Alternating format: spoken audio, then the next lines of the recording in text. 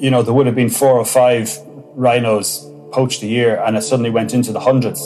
The market price was anything between 20,000 euros a kilo to 60,000 euros a kilo. I mean, in the case in Rennes this month, one of them was a 14.5 kilo rhino horn. All in all, the gang were thought to have handled something like 15 million euro worth of rhino horns. I'm Nicola Tallant, and you're listening to Crime World, a podcast about criminals, drugs and the sins of the underworld in Ireland and across the globe. A French court has just convicted a gang of 8 men, including 4 members of the Rathkeale Rovers organised crime group, for trafficking rhino horn and ivory between Europe and Asia.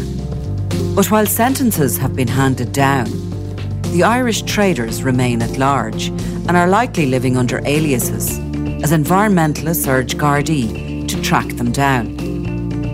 So what are criminals doing with rhino horns and elephant tusks? And how did the Rathkeale Rovers see a multi-million euro opportunity in an underground criminal enterprise? Today, I'm talking to journalist and author Eamon Dillon, who is an expert on the globe-trotting criminal gang. He tells me about museum heists, ancient medicinal cures, and the business-savvy traders who are always ahead of the game. This is Crime World Extra, a podcast from SundayWorld.com. So, Eamon, possibly this may be the final chapter in this ongoing story about the Dead Zoo Gang, which is intriguing in so many ways. But a court case in France this month has found guilty and sentenced 3 Irishmen to sentences relating to the theft of these rhino horns. So, firstly, where are they? Because they weren't in court. And secondly, is this the end? Is it finally shut down, this massive big trade in rhino horns? Well, the last time we spoke about the rhino horn smuggling and the Dead Zoo Gang, I pretty much was definitive.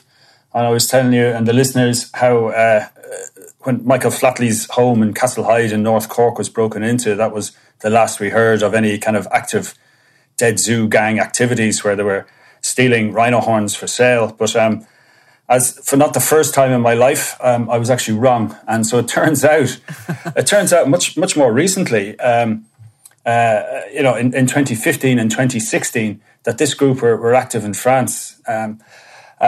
And there was a case taken. There was some very interesting details came out in that court hearing. It was a 3-day court hearing in Rennes. Now, none of the Irish guys were there, but there was 4 Irishmen that were charged out of 9, and the rest were Franco-Chinese and Vietnamese. And for me, that was the interesting part, was it gave a real insight into the people who are actually being able to carry out the trade, the people who are the link from the Dead Zoo Gang stealing or acquiring rhino horns, wherever they could, and the Vietnamese and Chinese illicit market in these traditional medicines. So there was quite an insight there, Well, let's go back first of all and just remind us, who are the Dead Zoo Gang and when did you first come across them? The Dead Zoo Gang, we started writing about them in 2010. We got a couple of calls. People are saying, "Oh, the boys are dealing in rhino horns," and I didn't understand it, to be honest.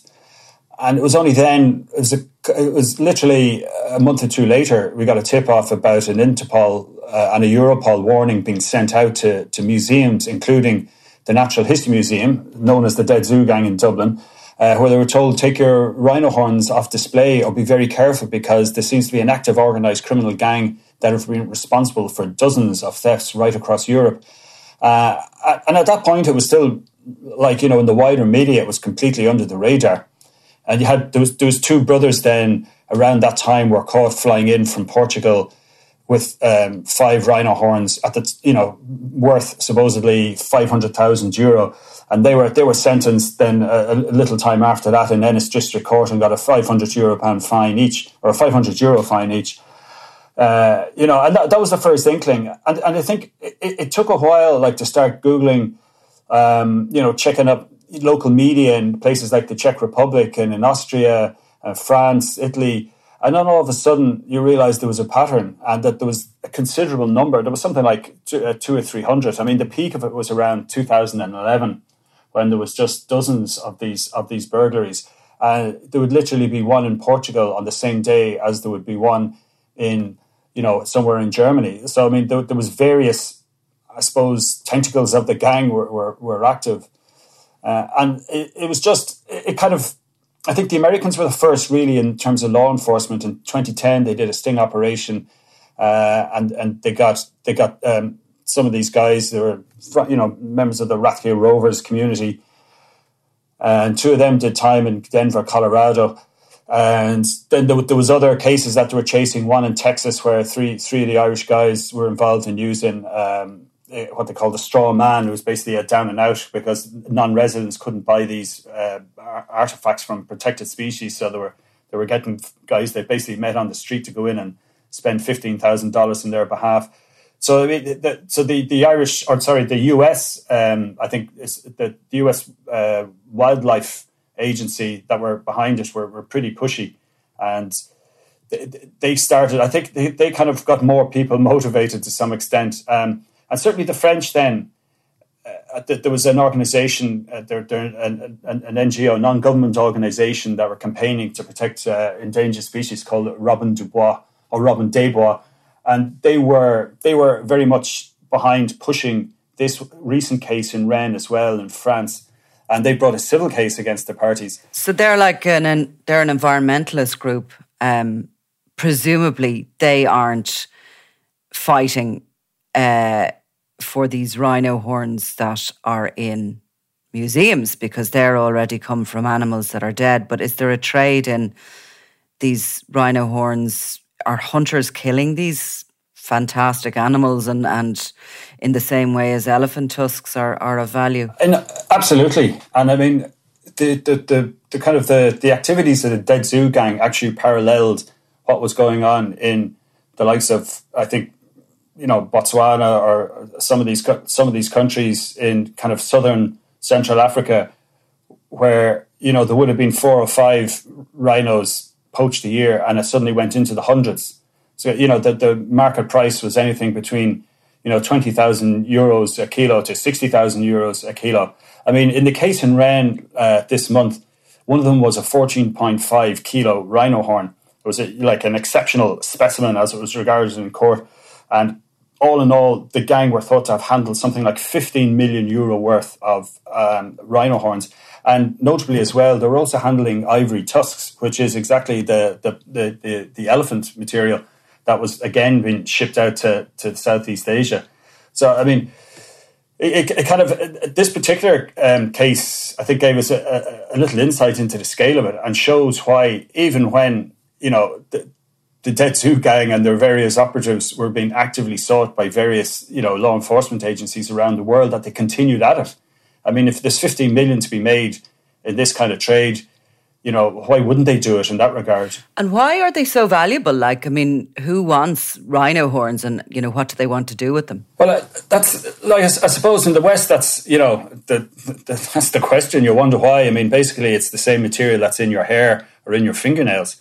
But in some Asian communities, some Asian countries, there is this idea that, it's a cure for so many ills. It's everything from, it's everything like, a homeopathic version of Viagra to curing cancer.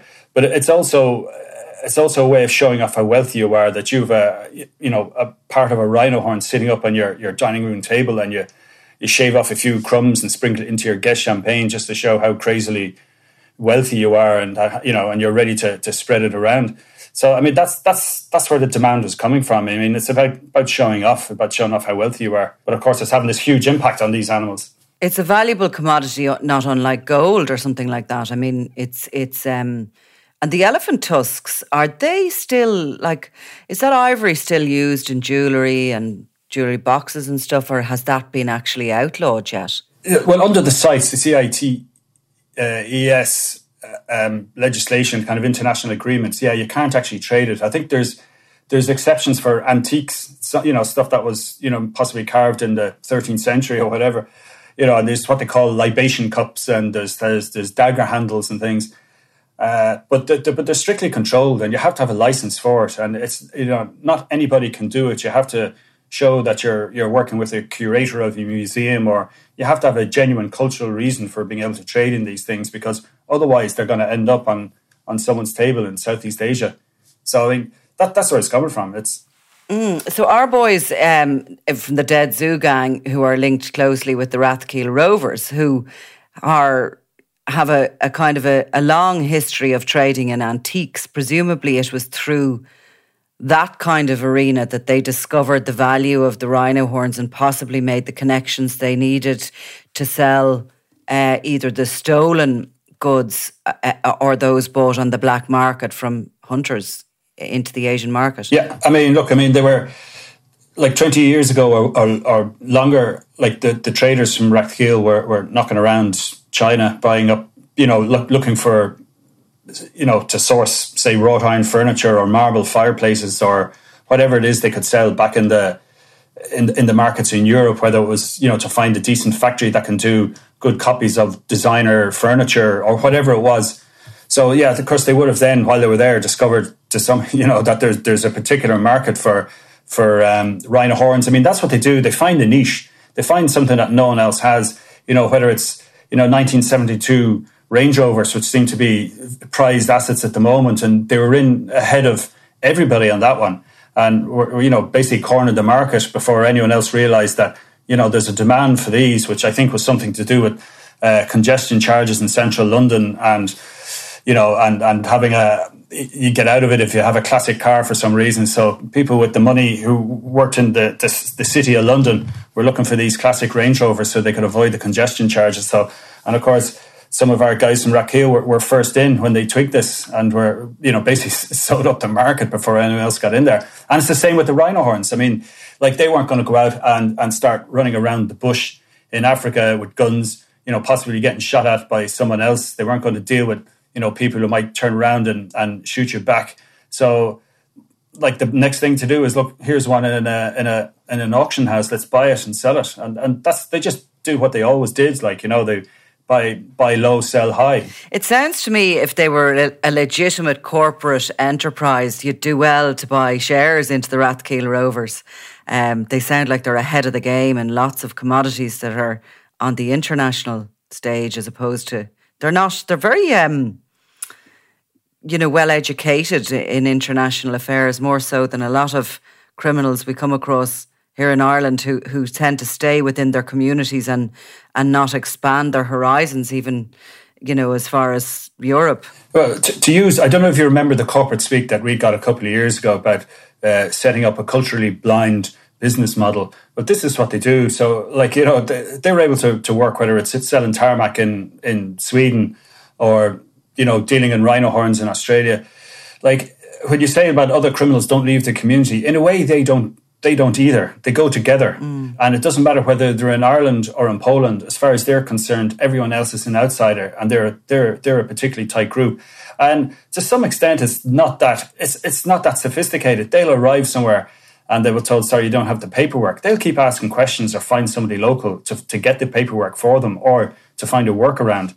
So because they're not involved in, at that stage rather, they're not involved in really serious crime. They were able to stay under the radar, and they never got a lot of attention until, of course, they just got greedy, I guess, with the rhino horns, or there was too many trying to copy the successful business model and realised all the ones that you could get, I suppose, legitimately through auction houses had already been bought up. So some of the guys then opted to start stealing them. And do this Dead Zoo gang and the larger Rathkeale Rovers grouping, obviously there's lots of individuals within that group or gang, organised crime group really, and they have been referred to in Europol reports as such, but do they have a tendency to learn other languages? Are they multilingual, or do they just trade on their business savvy?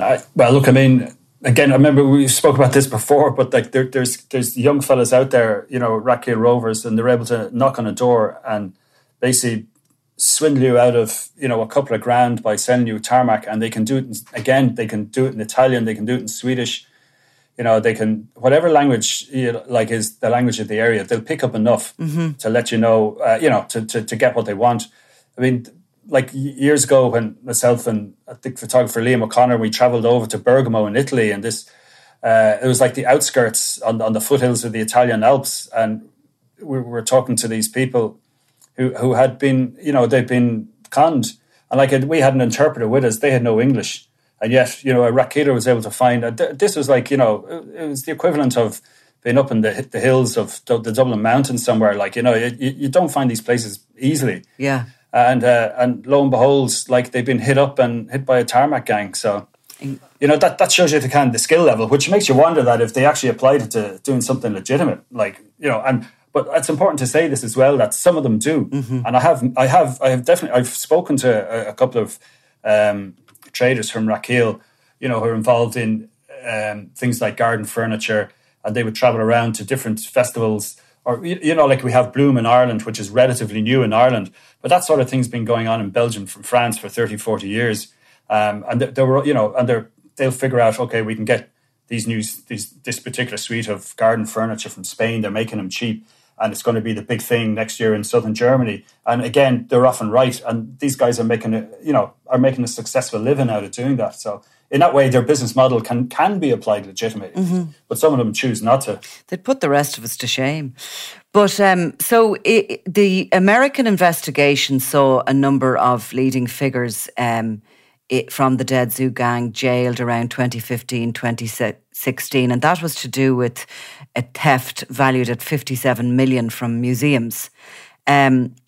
Moving on to this French case, which was only heard in recent weeks. This relates to a random traffic inspection in France. Maybe tell us a little bit about that and how this one was discovered. Yeah. This one came out now. It was police in Poitiers in September 2015. Apparently, it was a random motorway stop. Four guys in a BMW who turned out to be these Rathkeale chaps, and they had elephant tusks and 32 grand in cash in the car. So they were obviously going to be dealt with at that point. But the customs people then decided, they went through their phones and they basically started, this came out in court, that they actually basically listened into the phones, and they were able to track down the Chinese restaurant owner, who was the guy that they were selling to. There was a guy called David Ya, and he had a warehouse in the north of Paris. And then the following year, in May 2016, they went to that and they found another 40 raw ivory tusks. And they also had carved tusks, and there was no documentation as to the legal origin. And around the same time, a couple of months later, the two of the Irish guys were caught in a B&B, again with this exceptionally large rhino horn that was nearly 15 kilos. And it basically came out because they had gone into this whole surveillance of this group. The people from Robin des Bois were telling me that they know that this guy, from the phone messages, that they traded something like 63 rhino horns in that period. So like in a year and a half or whatever it is, 63 rhino horns went through this networks, through their hands. So that kind of gives you the scale. But even one guy claimed he was one of the Vietnamese guys claimed that he was a collector, but that was shown up because one of the more junior guys, they found that he actually had a little workshop where he was turning ivory and rhino horn into powder and flakes, and before that was being exported then to Vietnam and China for use as traditional medicine. So they pretty much threw the book at them, by any of the sentences you've seen, even in the States. So, I mean, the guy who was given he was named in court as Tom Green, 33-year-old. They described him as Rathkeale Rover, and that his brother, Richard O'Reilly, 35-year-old, they were the two that got jail sentences, one of them for 3.5 years and the other, I think, just 2 years and 9 months, something like that. But he also got fines of up to Green got a fine of up to 200,000, according to the reports in the French media, and others got lesser ones. The other two Irish guys got suspended sentences, so there was no arrest warrants for them. But the two Irish guys, like, we know from Sunday World sources that's more than likely. It's not more than likely. They are aliases, that they have other real names, and that was borne out before. There was a John Flynn arrested in Paris a couple of years ago, and he went back to Ireland. And he was extradited from there as John Slattery, as John Slattery, to serve time in the US. And that was back in 2020. He was flown by private jet back to Texas to serve his time. So, like, he had actually changed his name by deed poll. That came out in the extradition hearing. So that seems to be a tactic, obviously, some of these guys are using now. You change your name by deed poll.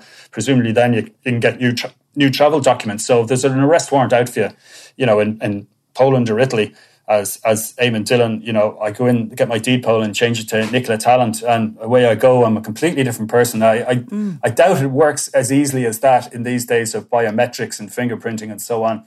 But I've no doubt that, no more than we saw them with the fake COVID certs early last year, which launched them back into the world headlines again, that they're good at having plenty of different IDs, as so they can move around and avoid all the various warrants that are waiting for them. It sounds to me like Daniel Kinahan and Jerry Hutch could learn a thing or two from them with that kind of trickery going on in the background.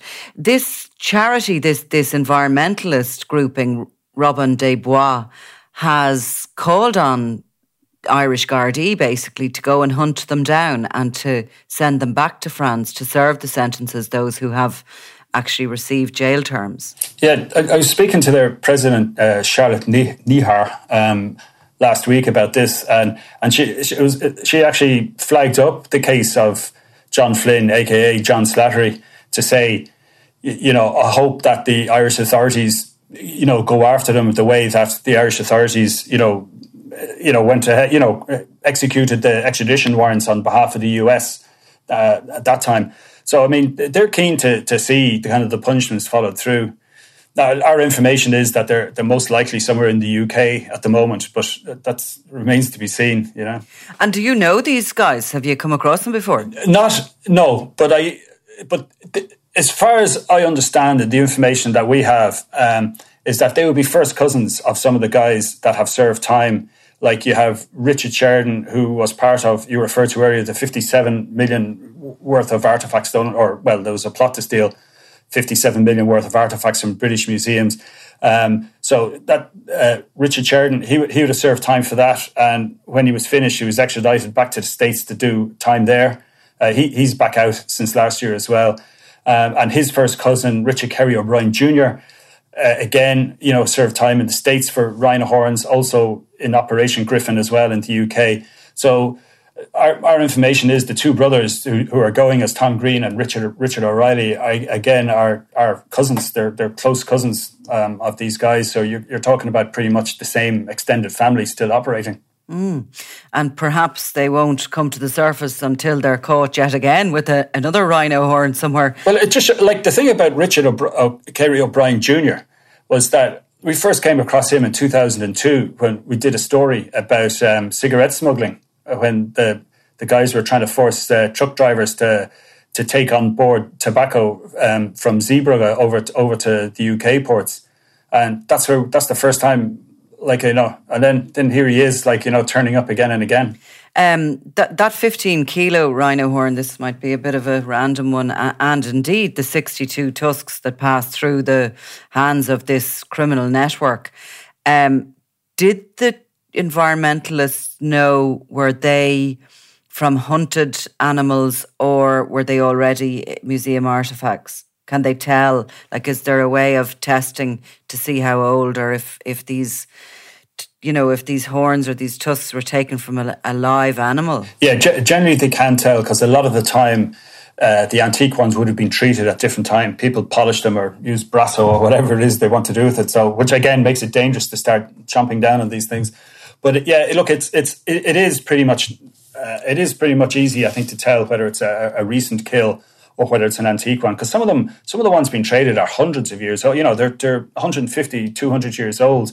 So they've I suppose they wouldn't be as fresh, so to speak. So I mean, you certainly can tell the difference. Yeah. And I think because this one is so big and exceptional, they're hopeful that they'll be able to see exactly where it originated from. That somebody somewhere has to be missing a 15-kilo rhino horn. Well, absolutely fascinating, Eamon, and no doubt we will be back to this again, because it sounds to me like these Rathkeil Rovers and the Dead Zoo gang, they may have been caught a few times, but they don't seem to have gone away. So I think the final word will be we'll be revisiting it. Yeah, I think the final word is watch this space. I'm not going to make that mistake again. Yeah. Thanks, Eamon. You're welcome, Nicola.